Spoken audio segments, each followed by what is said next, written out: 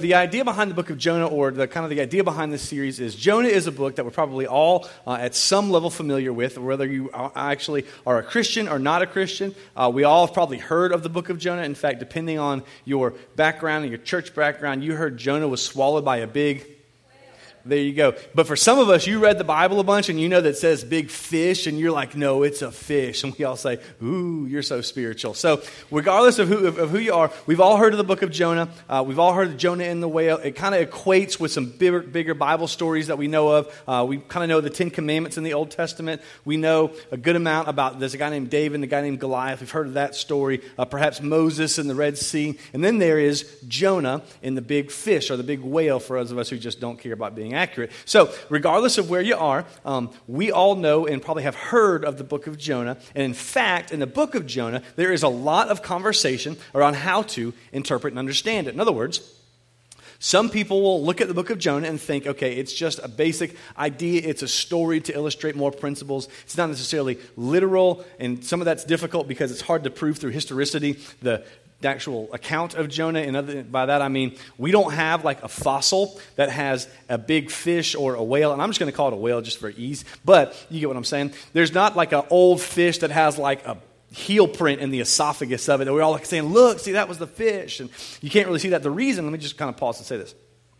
The reason as Christians we take the story of Jonah or the account of Jonah seriously, and if you're not a Christian, that's fine. Or if you are a Christian and you don't view it this way, that's fine too. But the reason that we view it as a real story that actually happened is because, in fact, Jesus viewed it as a story that actually happened. 2 times, as Jesus is walking and talking, and the gospel writers account for this in a couple of different gospels, Jesus looks at the story of Jonah and refers to it not as if it's a story, but as if it actually happened. And so, as we understand the Bible, and as we understand the Scriptures, some of us are going to view the book of Jonah as a history, this happened, historical event. Some of us are going to look at it as a great story, illustrates some principles. But no matter how you look at the book of Jonah, there are some things that perhaps we missed as we grew up in Sunday school. And the reason I say that is many of us look at the book of Jonah as Jonah, a guy who ran from the call of God. God called him to do something. He ran another way. He got swallowed by a whale. God said, gotcha. And then on the other end, he did some stuff. Now, that might be partly true of the narrative of the book of Jonah. But what I want to do in this first week is give you a little context in the beginning of the book of Jonah of what's happening. Now, to understand Jonah, you really have to understand where we are in the history of the nation of Israel, in the history of the Old Testament. You see, Old Testament begins a guy named Adam, a series of people that existed after that, of the Noahs and of the Abrahams and folks like that. And eventually this kind of lineage would manifest itself in this guy named Abraham. Abraham would be a guy, crazy, and Abraham would have many sons. And many sons had father. There, somebody was stoked about that. Right. And I am one of them, and so are. So let's all... Okay, we got a little bit, we kind of waned on that one. Don't worry, I won't ask that again. So Abraham had many sons had father Abraham, I one of them, so are you. So let's praise the Lord, right? So what happens is, as Abraham and his sons become what would be the nation of Israel, because God promised Abraham, you're going to be my people, I'm going to be your God. You're going to be a great nation. Abraham eventually, a bunch of stuff happens, and Abraham becomes this nation called Israel. Israel is enslaved in the bigger nation, Egypt. God leads them out of the nation of Egypt into the desert, spend a number of different years in the desert, go into the promised land. As they're into the promised land, sometimes they're faithful to God, sometimes they're not. Every time they're not, God is their ruler. There is no king, there is no president for the nation of Israel at this time. So God raises up what the Bible calls a judge to lead the nation of Israel back out of the oppression, out of the war, or into what God would have them to do in obedience to Him. Well, that, as it progresses, the nation of Israel says, we want a king. So eventually God says, okay, you want a king, you're going to have a king, but kings aren't going to work out too well for you. In the history of the kings of the Bible, of the Old Testament specifically, of the nation of Israel, was that the kings were almost notoriously bad. Now input the part you read in your Bible of the prophets. The prophets would prophesy to the kings because the kings were almost always doing the wrong thing. And as the prophets would prophesy to the kings, they would get a word from the Lord and say, hey, I want you to go tell King so-and-so, such and such. I want you to tell, no, that's really specific, but, there's a lot of prophets and there's a lot of kings. And so as this progressed, there was one prophet, and his name was Jonah. And when we read it in the book of Jonah, it actually isn't the first time the Bible accounts for Jonah the prophet. Jonah, before he shows up in the book of Jonah, prophesies to one of the kings of the nation of Israel, and as he prophesies, had success in what he says. Now, here's where that's going to be important. Because when we read the book of Jonah, oftentimes we view it through the lens that there was just this random guy who was hanging out, and God called him to do something, and he didn't want to do it. The truth is, Jonah was a follower of God. In fact, Jonah was a prophet of God, and there were very, very few prophets in the nation of Israel. That Jonah was a prophet of God, and Jonah walked into the book of Jonah having already been called by God, having already been obedient to God, and having been successful in that obedience. Which means when we read the book of Jonah, if you're in here and you're a Christian, you've probably read the book of Jonah 100 times. But the book of Jonah is the book or the story of a bunch of people who follow God. And yet in a weird twist are rebellious, even though we've dedicated our life to this God. So, if you got your Bible, you can open up Jonah chapter 1, verse 1.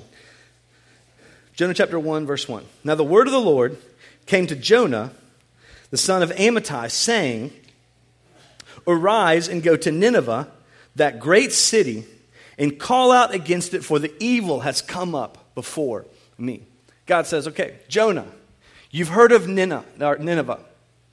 So I want you to go to this great city. Now, another little background. There was a world superpower on the stage who many of you in your history classes, history books, or just in your kind of extracurricular reading have heard of, the Assyrians.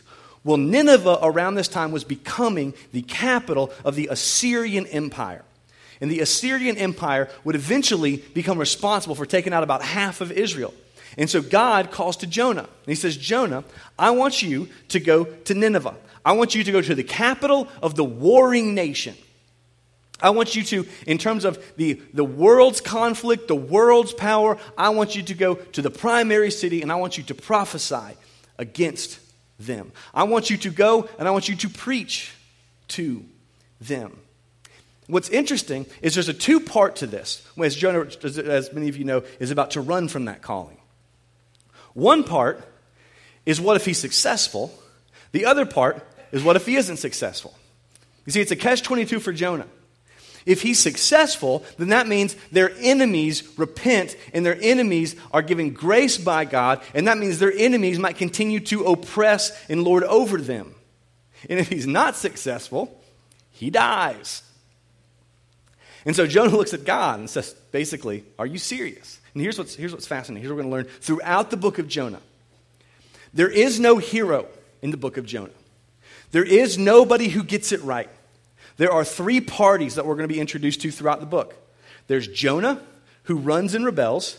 There's Nineveh, whose sin is so great that God identifies that one particular city. This is like God looks at the entire world and is like, man, that city is bad. That's saying that's a bad city. On top of that, you have the sailors that Jonah's going to run to in a little bit, and they all worship different and other gods than one true living God, as Jonah would refer to God.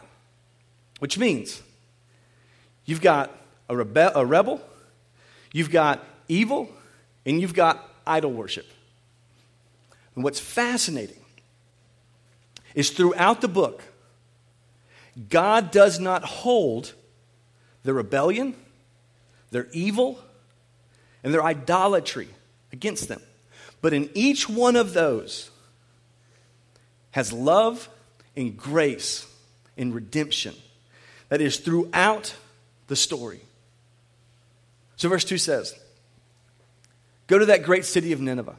Go to the capital of the world power. Go to the capital of the evil power that exists in the world and prophesy against that great city because their sin has come up against me. Now, the way that phrase, their sin has come up against me, in the original language speaks more along the lines of, I can no longer ignore the evil that exists there. It's not like God's like up there in heaven and he's saying, oh, do, and all of a sudden some evil happens. It's like, whoa, I didn't even see that city before. I was so unaware. What happens is God basically says, the evil has gotten so bad there. I can't ignore it anymore. Now pause again. This is the entire story of Jonah. When God sees the evil of the nation of Assyria, when God sees the evil of the city of Nineveh, God's response is not to condemn, judge, and kill. God's response is to redeem and restore in light of their evil. So God says, Jonah, I want you to go. And in that, Jonah does what many of us would do. But Jonah rose to flee to Tarshish.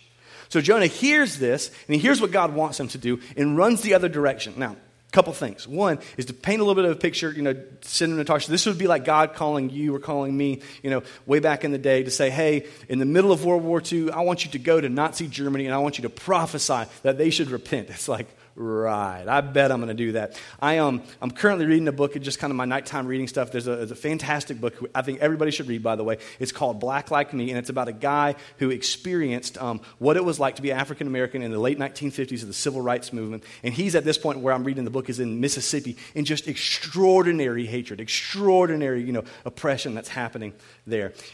This would be like God calling someone to go to Mississippi in the middle of the civil rights movement, in the middle of the height of hatred and oppression, saying, I want you to go tell your enemies that they're wrong. Now, all of us run from sin. Or all of us not run from sin. That would be great. All of us run from God sometimes and rebel. Maybe you run from sin. Hey, good for you. Hopefully. But here's what's interesting. Every time we rebel from God, there's almost always a reason. Every time we rebel against God, every time, and if you're in here, you're not a Christian, you're just kind of listening. Every time you do or you don't do something that you know you ought to do, or you do something that you know you ought not do, whatever your moral compass directs, every time we go against what we know is right, we do that for a reason. We do it because it feels good. We do it because it sounds good. We do it because it seems more comfortable. We do it for a whole litany of reasons, but almost every time we do something, we do it for a reason. Shocker. And especially when it comes to rebel against God. We have reasons that we don't do what God calls us to do. We have reasons we don't spend time in His Word. We have reasons why we don't spend time in prayer, because we're busy. We have reasons for every sin. We have reasons for everything that we do, just like Jonah. And the very next part of this third verse, I think, is the most probably powerful part of this entire book. Because Jonah, in his rebellion against God, verse 3 talks about what's happening spiritually in this rebellion. That is to say, you and I can rebel against God. In verse 3, the second half says, and this is what happens when you rebel. But Jonah rose to flee from Tarshish, from the presence of the Lord. He went down to Joppa and to a ship going to Tarshish, so he paid a fare and went down into it and to go with him to Tarshish, away from the presence of the Lord. Now here's what's interesting. Every time we rebel against God, every time we rebel against God, what accompanies rebellion is almost always rejection. What accompanies rebellion is almost always rejection. This is why, for many of us, we can rebel against God, or when we rebel against God, all of a sudden it's tough to encounter God. For all of us, come on, this isn't like, for those of you sinners out there who have rebelled against God. This is like everybody. We've all done this. We've all have some point have rebelled against God, know what we ought to do and didn't do it. I'm not talking about like a little okay, you were supposed to go 30 miles an hour down, Gain Street on your way over here, and you went 33, you animal.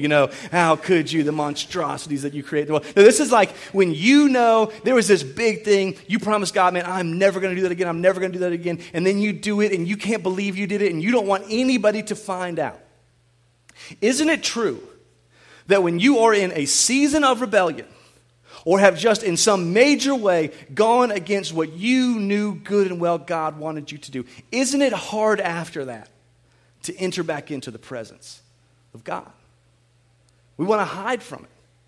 This is why when you're in a season, if you especially have been to church before, and you used to go to church and you used to be a part of the church, and then you lived however you wanted to, not in a condemning way, but this is why it was so difficult to go back to church. Because it's easier when we rebel against God to avoid the presence of God as a whole. In fact, for some of us, we've gone so far down the path of rebellion. This isn't condemning. We've all probably experienced this to different degrees. We've all been down the path of rebellion so far that some of us are in full-on rejection. Perhaps for you, this coming to church today was a huge step because you, for months, if not years, have been avoiding the presence of God. And for you to simply step into a building where you knew that the presence of God was going to be was a huge step. When I was in college, I was mentored by an extraordinarily godly man. His name was Reggie Hutchins. He pastors a church here on the south side of town called Unity Baptist. In fact, every time I talk about him, I'm like, man, you should just go to his church. Don't go here. He's way more spiritual than I am. In fact, he speaks here from time to time. His son, Greg, I mean, they just do such an incredible job. Pastor Reggie used to say this. Either the Bible will keep you away from sin or sin will keep you away from the Bible. Either the Bible will keep you away from sin or sin will keep you away from the Bible. Either the Bible will compel you to obedience to God, or our sinfulness will make us want to reject the presence of God and keep us away from His Word. Isn't that true? This is why, for many of us, we identify so much with Jonah. Now, here's what's crazy. If you're a Christian, come on, tell me this isn't true. There is a propensity inside each one of us who are God followers to actively avoid the one that we have dedicated our life to. Isn't that crazy? That you and I, we've all experienced this. We've given our life, declared our faith, our hope, and our trust in the redemptive work of Jesus Christ. We believe that the Holy Spirit now comes and lives and moves and breathes and resides inside of each one of us, that the Spirit of the living God lives in me, that I was taken from death to life, a heart of stone to a heart of flesh. And in light of all that, in light of giving Him my entire life, surrendering everything to Him, can actively avoid and hide from His presence. Isn't that weird? We've all done it. In fact, for some of us, we're doing it. This is why I love Jonah. Because Jonah isn't about a guy who simply rebelled. Jonah, the story, the account, the book of Jonah, it was about a guy who went into this thing, not as an unbeliever, as a guy who was a minister who knew God well, understood the call, understood the voice, understood the presence of God, in fact, had ministerial success, and still, when he was confronted with rebellion, rejected the presence and hid from the one who he had consumed his life with. Now, that is so incredibly true of us. This is why we know we ought to spend more time with God. But we avoid His presence. We avoid church sometimes. We avoid going to Him in His Word oftentimes. We avoid going to Him in prayer oftentimes. We avoid experiencing God in the community of other people in groups and in Bible studies and in fellowship oftentimes. We avoid the presence of God in serving and loving the neighbors and the people around us. Because we all have a propensity. If you're in here and you're a Christian, to avoid the one that we've dedicated and committed our life to. Because every season of rebellion manifests itself, whether we realize it or not, in a tendency, in a leniency, in a direction towards rejection. So Jonah flees, runs to Joppa, hops on a ship that goes to Tarshish. But the Lord hurled a great wind upon the sea, verse 4. And there was a mighty tempest on the sea, so that the ship threatened to break up. I think this is kind of funny because all of a sudden Jonah gets on this ship. Ship starts going. The sea, everything gets crazy. And as the Bible says it, that so the ship threatened to break up. The ship was basically like, "Nah, man, y'all can have this back. Like, this is ridiculous." Like, I just think it's funny. It's like the ship was talking. Like, "Hey, this is ridiculous. Y'all just take this. I'm out." The ship's saying, "This is enough." Because what happens is all of a sudden this huge storm comes up, and as Jonah is sitting there, the funny part. Well, I don't know if it's funny or not, but verse 5, then the mariners were afraid, so that all the sailors were afraid, and cried out to each to his God. And they hurled the cargo that was in the ship into the sea to lighten it for them. But Jonah had gone down into the inner part of the ship and lain down and was fast asleep. Jonah is a strong sleeper. If you guys don't remember anything else, Jonah can sleep. That's all you got to know. Now, Jonah... This whole thing's happening. Ship's going crazy. Ship's like, I've had enough. They start getting their belongings. I mean, the storm's so bad, they start getting their belongings. They start throwing them into the sea. Well, isn't that valuable? Yeah, but it's not more valuable in my life. And who knows what's on the sea, if it's on their stuff. If it's their clothes, if it's their money. Maybe they just went antiquing in Havana and they have a sweet set of earrings or something, or a chair. It's like, oh my gosh. And so whatever it is, they're just throwing stuff. Meanwhile, Jonah is asleep. Now, there's parse out a couple of things that happen in this that we can identify with. Number one, it's that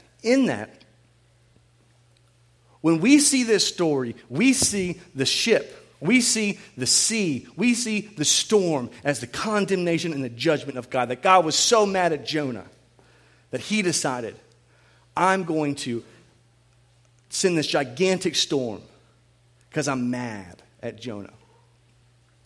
That couldn't be more untrue. The storm comes. The storm goes crazy. And God uses the storm. God leverages the storm. In fact, perhaps God even creates the storm. But the purpose of the storm was not to punish Jonah. The purpose of the storm was to bring Jonah to the awareness that he, in fact, needs the presence of God in his life. You see, we all go through storms in life. We all go through the same type of an idea. But what happens in Jonah is Jonah, in the middle of this whole storm, is not even aware of what's going on. Meanwhile, God is trying to use this storm to grab Jonah's attention. To say, Jonah, wake up, come back to my presence. You see, whenever we rebel against God, let me make this kind of like a math equation. Rebellion leads to rejection, and rejection leads to pain. Every time you rebel against God, there is pain associated with that rebellion. Every time you know what you ought not do and do it, or know what you ought to do and don't do it, there is pain suffered from the rebellion. That, for some of us, maybe that's why you're here today. Maybe not because you believe in God, but because you've done what you wanted to do as opposed to what God wanted you to do for so long that you kind of realized, I have so many scars and so many, big, massive things that have happened. And you walk in here this morning, not because you're convinced that Jesus is Lord and Savior, but because you're convinced that what was happening ain't working anymore. And you've got the scars to show it.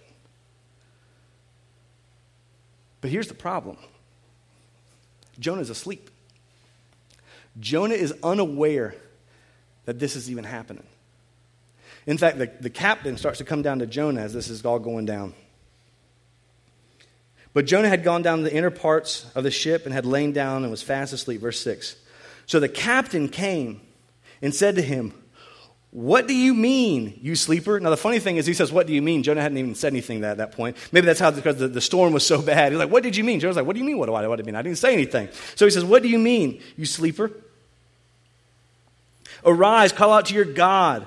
Perhaps the God will give a thought to us that we may not perish. Now, so he runs into Jonah in the middle of this whole thing. By the way, this is after they all declared and started praying to their own gods. So there's a couple of different things happening in the tension of this story. That one is that there's a bunch of people who are a bunch of, probably men at this point, who are all praying to their own gods, their own idols, their own whatever it is that they're worshiping. They're praying and saying, something please save us. In the middle of this, Jonah is fast asleep. Now, here is where I think, if we haven't entered into the story, this is where we absolutely enter in.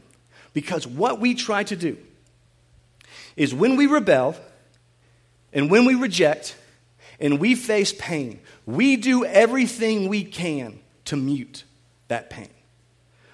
We have, especially because of the country we live in, because of the affluence that we live in, no matter how rich or how poor you are in here, simply because of the fact that you are living in America, we have the ability to mute the consequences of the pain to varying levels and to varying degrees that our rebellion costs. I was with a gentleman who's a pastor this week, and he's a pastor of a ginormous church down in Orlando, and about once a quarter, he and I get up, and as we were talking, I get in rooms with guys like that, and I'm like, man, I have 1,000 questions to ask, and I just have pages of notes of things. It's like, how do you do this? How do you do that? What do you think about this? One of the things I asked him was, so what do you do to feed yourself? How do you grow as a person? How do you grow as a leader? I mean, this is a thousands of person church, and how do you, there's so few people that have been where you've been and been the lead pastor of a church that big. So how do you grow? He was talking about how his soul is fed, and one of the things he said, it says, every year I go to Africa. Every year I go to Africa. He and his wife have adopted, I think, 6 children from Ethiopia. And he says, every year I go to Africa. And there's a number of different reasons that he explained, but he says one of the reasons is because when he goes there, he sees the fullness of the consequence and the pain of sin. He said, I go there, and in America, we really don't see the extent of our sin. From time to time, we'll see the extent. From time to time, we'll see the actual pain that exists as it comes as a consequence of our sin. But, he says, there you see the real consequence of corruption. You see the real consequence of self-centeredness. You see the real consequence of anything and everything, of any kind of thing that you can see that's sinful. You see where that sin fully extends. He said, but the problem is in America, we can pay to have that muted. Let me just tell you, Americans, we don't sleep through storms, we pay through them. We pay through our pain. We pay through our suffering. We pay through our rebellion. And even if it's not in a direct monetary transaction, you think about any sin, any rebellion that we can enter into. This is not a warning against having money, because we all have money. It's the reality that you think about any sin and any rebellion that you and I can have against God, and the reality is we can avoid a lot of the pain that sin would cause. Because we can pay to have the pain muted. But every once in a while, a storm comes that's beyond our ability to pay. That's beyond our ability to control. That's beyond our ability to help.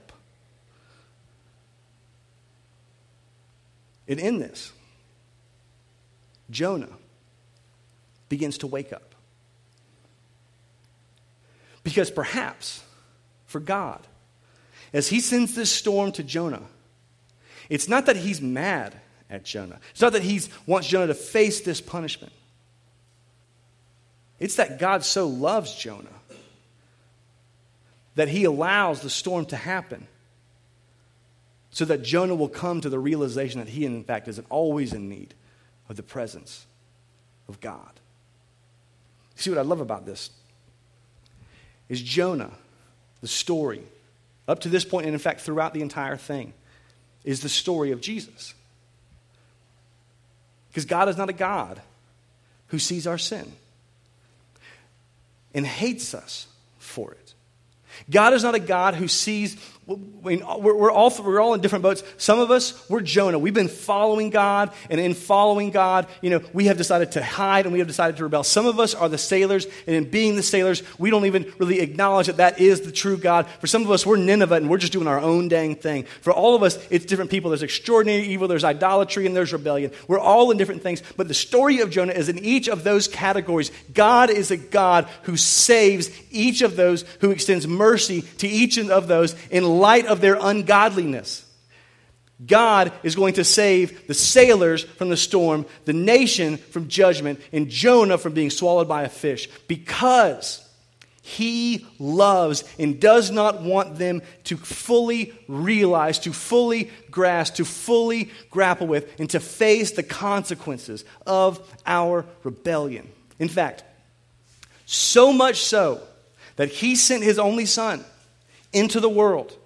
That the story of Jesus is defined by a God who didn't see you and didn't see me, because we've all rebelled against God. We've all done things we knew we shouldn't do. We've all rejected him in our own different ways. And God saw that in each one of us and didn't say, I can't believe you, I hate you. He saw that in us and said, I'm going to send my one and only son into the world. He's going to teach some extraordinary teachings. He's going to perform some crazy miracles. And at the end of that, he's going to do what no one thought he's going to do, but he's going to die. But the reason he's going to die is because on the cross, he is going to take the sin, the condemnation, the judgment, and the consequence that we should have faced on the cross, on the sins, or on the Savior of the world, sat the sin of the entire world. That anyone who puts their faith, their hope, their trust in him would have eternal life, would have ultimate forgiveness, would not have to face the consequences, the pain that our sin naturally deserves. That he didn't see us and condemn us. He saw us and sent us his son to die. And if ever there was a question, the question was answered when he rose from the dead. Appeared to one, appeared to a couple, as Corinthians would talk about, appeared to over 500 folks at one time, as Paul would say, many of whom are still living in Jerusalem. In other words, you don't believe me? Go talk to them. Because we all saw it. Because here's the thing. In light of our rebellion, in light of our idolatry, in light of our evil, God is a God of mercy. The story of Jonah highlights the depravity of us, the holiness of God, and the grace and the mercy that he extends to each and every one of us. So, here's what I want you to do with all this information. We're all at different stages in life. We're all at different places in our relationship with God. We're all at different places in our pursuit of a potential relationship with God. In fact, for some of us, not even a pursuit of a potential. You're just here. And I'm so glad that you are. But here's what I want you to do. If you are in a season, currently, if you're in a season of rebellion against God, maybe you're not even in a season of it, you've just kind of opened the door to rebellion against God. Or perhaps you've been in that season for so long, you're in full-on rejection of God. Here's all I want you to do. I want you to take one step forward this week. Whatever that step is for you, I simply want you to take one step forward into entering into the presence of God. Entering into the presence of a God who does not condemn you, but a God who loves you. Into the presence of a God who so loves you, he gave his one and only son to die, so that we could have a relationship.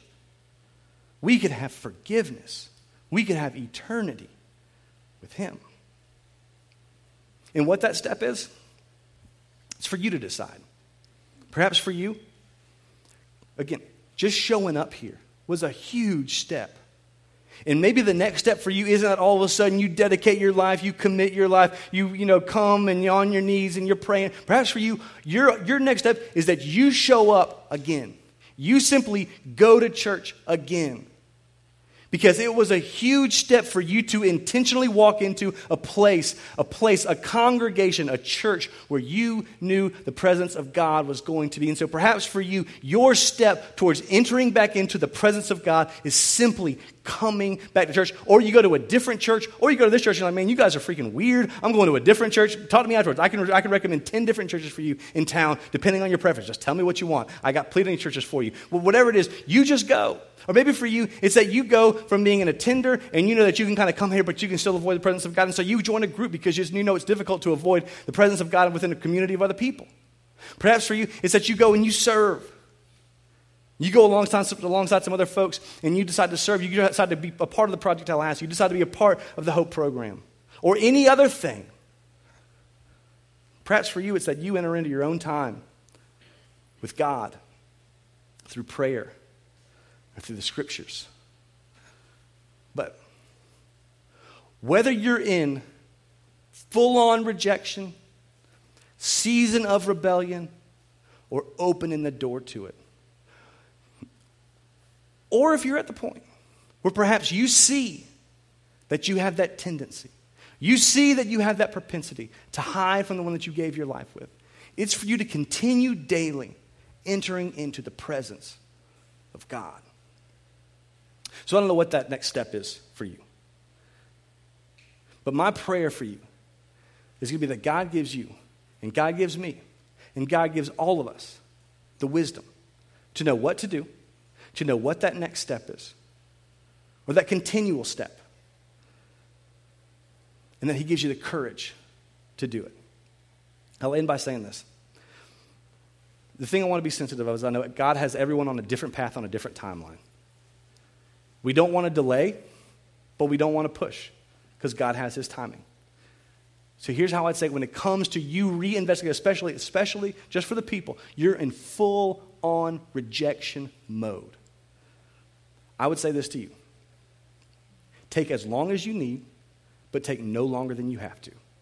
You take as long as you need because it's a process. You take as long as you need because you have questions. You take as long as you need because you have all kinds of thoughts and baggage and history. But you take no longer than you have to. Because there is a God who so loves you, he sent his son to die for you, and there is nothing greater than experiencing that joy and that presence every day in your life. Let's pray together. Heavenly Father, God, we know this is not something that is unique to any individual in this room. We all, each in our own way, have rebelled against you. Each in our own way have decided to worship other gods. The God of success, the God of money, the God of comfort. We all have been the city of Nineveh that had extraordinary, just evil things that we know we shouldn't have done and done them.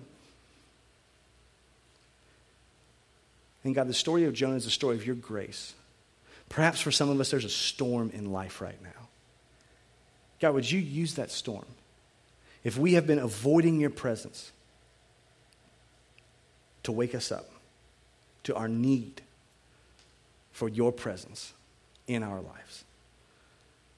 And God, I pray that for each and every one of us, myself included, you would give us the wisdom to know what our next step is. You would give us the wisdom to know the specific application. You would give us the wisdom to know how we are avoiding your presence in our lives, because each one of us avoids you in different ways. And you would give us the courage. You would give us the courage to step into your presence. And in fact, in many ways, acknowledge that your presence is always there and has always been there. And we thank you that in spite of our rebellion and our rejection, in spite of our idolatry, in spite of our evil, you show grace, you show love, you show mercy, and you displayed it for the entire world to see on the cross. Would you please give us the wisdom to know what to do and the courage that it takes to do it? It's in Jesus' name that we pray. Amen.